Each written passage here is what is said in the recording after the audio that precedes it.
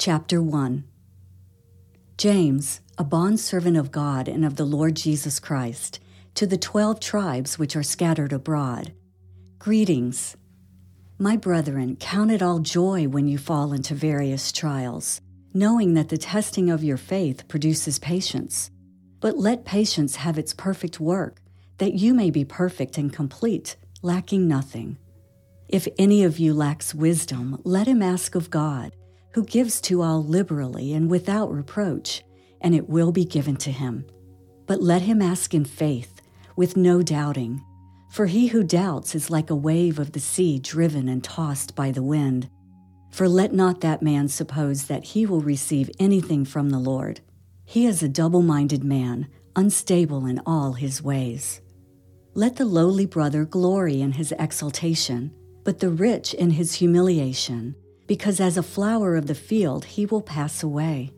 For no sooner has the sun risen with a burning heat than it withers the grass. Its flower falls, and its beautiful appearance perishes. So the rich man also will fade away in his pursuits.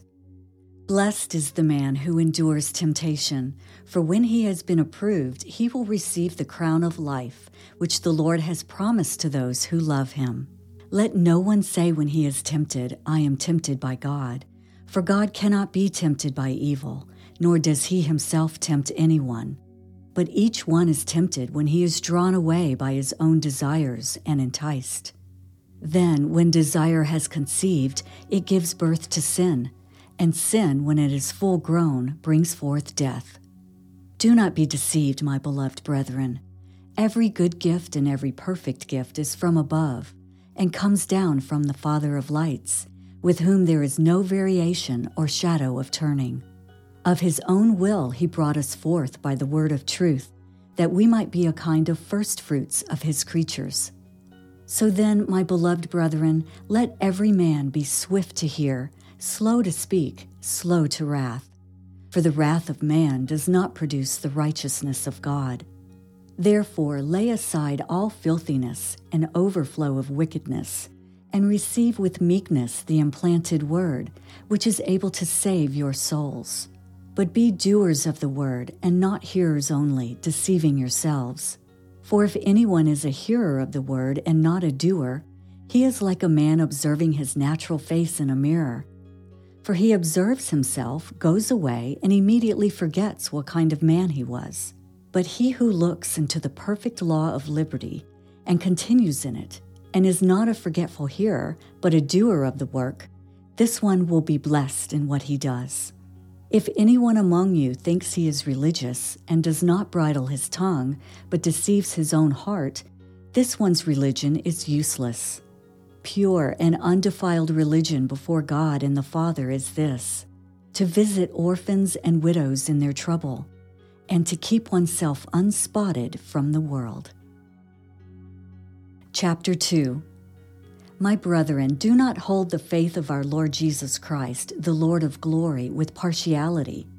For if there should come into your assembly a man with gold rings and fine apparel, and there should also come in a poor man in filthy clothes, and you pay attention to the one wearing the fine clothes, and say to him, you sit here in a good place, and say to the poor man, you stand there, or sit here at my footstool, have you not shown partiality among yourselves and become judges with evil thoughts?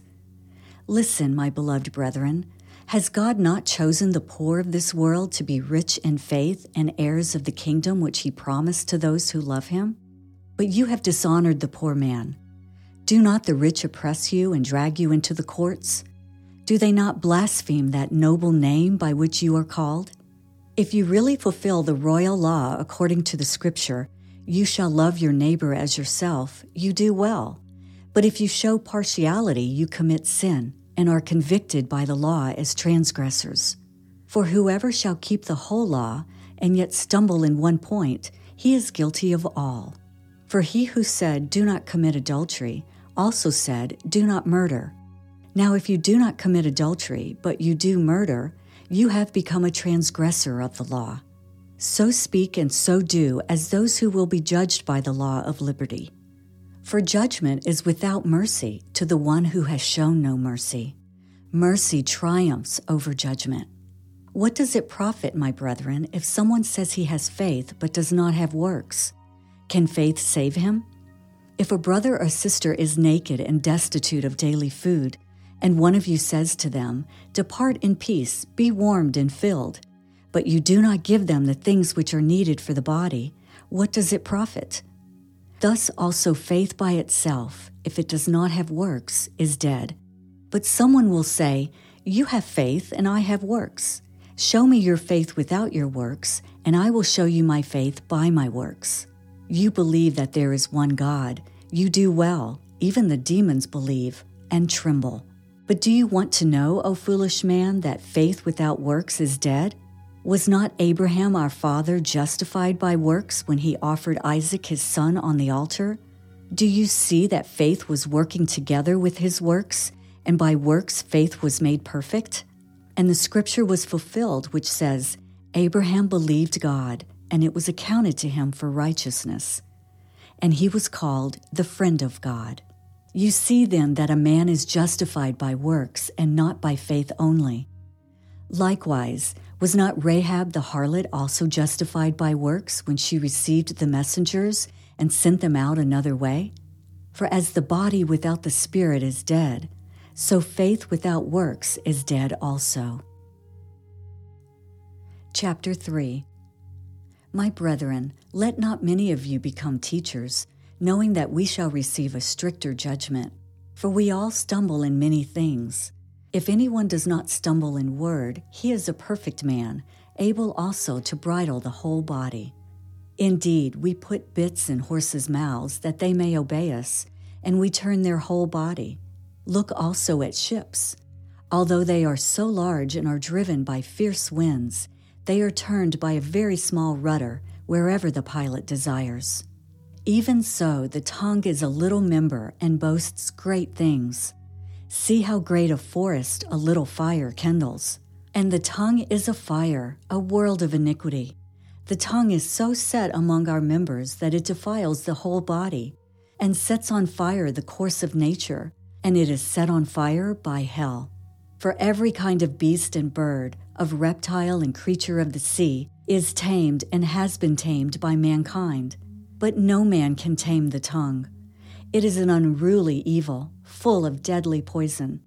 With it we bless our God and Father, and with it we curse men, who have been made in the similitude of God. Out of the same mouth proceed blessing and cursing. My brethren, these things ought not to be so. Does a spring send forth fresh water and bitter from the same opening? Can a fig tree, my brethren, bear olives, or a grapevine bear figs? Thus no spring yields both salt water and fresh. Who is wise and understanding among you? Let him show by good conduct that his works are done in the meekness of wisdom. But if you have bitter envy and self-seeking in your hearts, do not boast and lie against the truth. This wisdom does not descend from above, but is earthly, sensual, demonic. For where envy and self-seeking exist, confusion and every evil thing are there. But the wisdom that is from above is first pure, then peaceable, gentle, willing to yield, full of mercy and good fruits, without partiality and without hypocrisy. Now the fruit of righteousness is sown in peace by those who make peace. Chapter 4. Where do wars and fights come from among you? Do they not come from your desires for pleasure that war in your members? You lust and do not have. You murder and covet and cannot obtain. You fight and war, yet you do not have because you do not ask. You ask and do not receive because you ask amiss, that you may spend it on your pleasures. Adulterers and adulteresses, do you not know that friendship with the world is enmity with God? Whoever therefore wants to be a friend of the world makes himself an enemy of God. Or do you think that the scripture says in vain, the Spirit who dwells in us yearns jealously? But he gives more grace. Therefore, he says, God resists the proud, but gives grace to the humble. Therefore, submit to God. Resist the devil, and he will flee from you. Draw near to God, and he will draw near to you. Cleanse your hands, you sinners, and purify your hearts, you double-minded. Lament and mourn and weep. Let your laughter be turned to mourning, and your joy to gloom. Humble yourselves in the sight of the Lord, and he will lift you up. Do not speak evil of one another, brethren.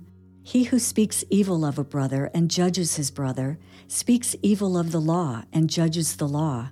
But if you judge the law, you are not a doer of the law, but a judge. There is one lawgiver who is able to save and to destroy. Who are you to judge another? Come now, you who say, today or tomorrow we will go to such and such a city, spend a year there, buy and sell, and make a profit. Whereas you do not know what will happen tomorrow. For what is your life? It is even a vapor that appears for a little time and then vanishes away. Instead, you ought to say, if the Lord wills, we shall live and do this or that. But now you boast in your arrogance. All such boasting is evil. Therefore, to him who knows to do good and does not do it, to him it is sin. Chapter 5. Come now, you rich, weep and howl for your miseries that are coming upon you. Your riches are corrupted, and your garments are moth-eaten. Your gold and silver are corroded, and their corrosion will be a witness against you, and will eat your flesh like fire. You have heaped up treasures in the last days. Indeed, the wages of the laborers who mowed your fields, which you kept back by fraud, cry out, and the cries of the reapers have reached the ears of the Lord of Sabaoth. You have lived on the earth in pleasure and luxury. You have fattened your hearts as in a day of slaughter. You have condemned, you have murdered the just. He does not resist you. Therefore be patient, brethren, until the coming of the Lord. See how the farmer waits for the precious fruit of the earth, waiting patiently for it until it receives the early and latter rain. You also be patient. Establish your hearts, for the coming of the Lord is at hand. Do not grumble against one another, brethren, lest you be condemned. Behold, the judge is standing at the door. My brethren, take the prophets who spoke in the name of the Lord as an example of suffering and patience. Indeed, we count them blessed who endure.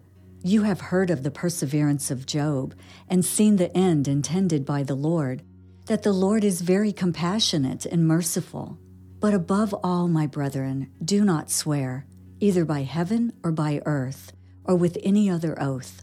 But let your yes be yes, and your no, no, lest you fall into judgment. Is anyone among you suffering?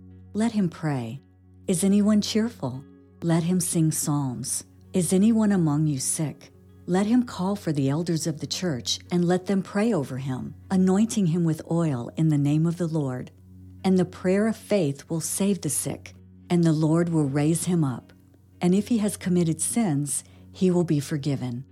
Confess your trespasses to one another and pray for one another, that you may be healed. The effective, fervent prayer of a righteous man avails much.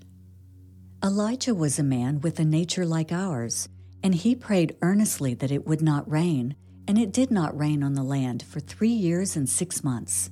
And he prayed again, and the heaven gave rain, and the earth produced its fruit. Brethren, if anyone among you wanders from the truth, and someone turns him back, let him know that he who turns a sinner from the error of his way will save a soul from death and cover a multitude of sins.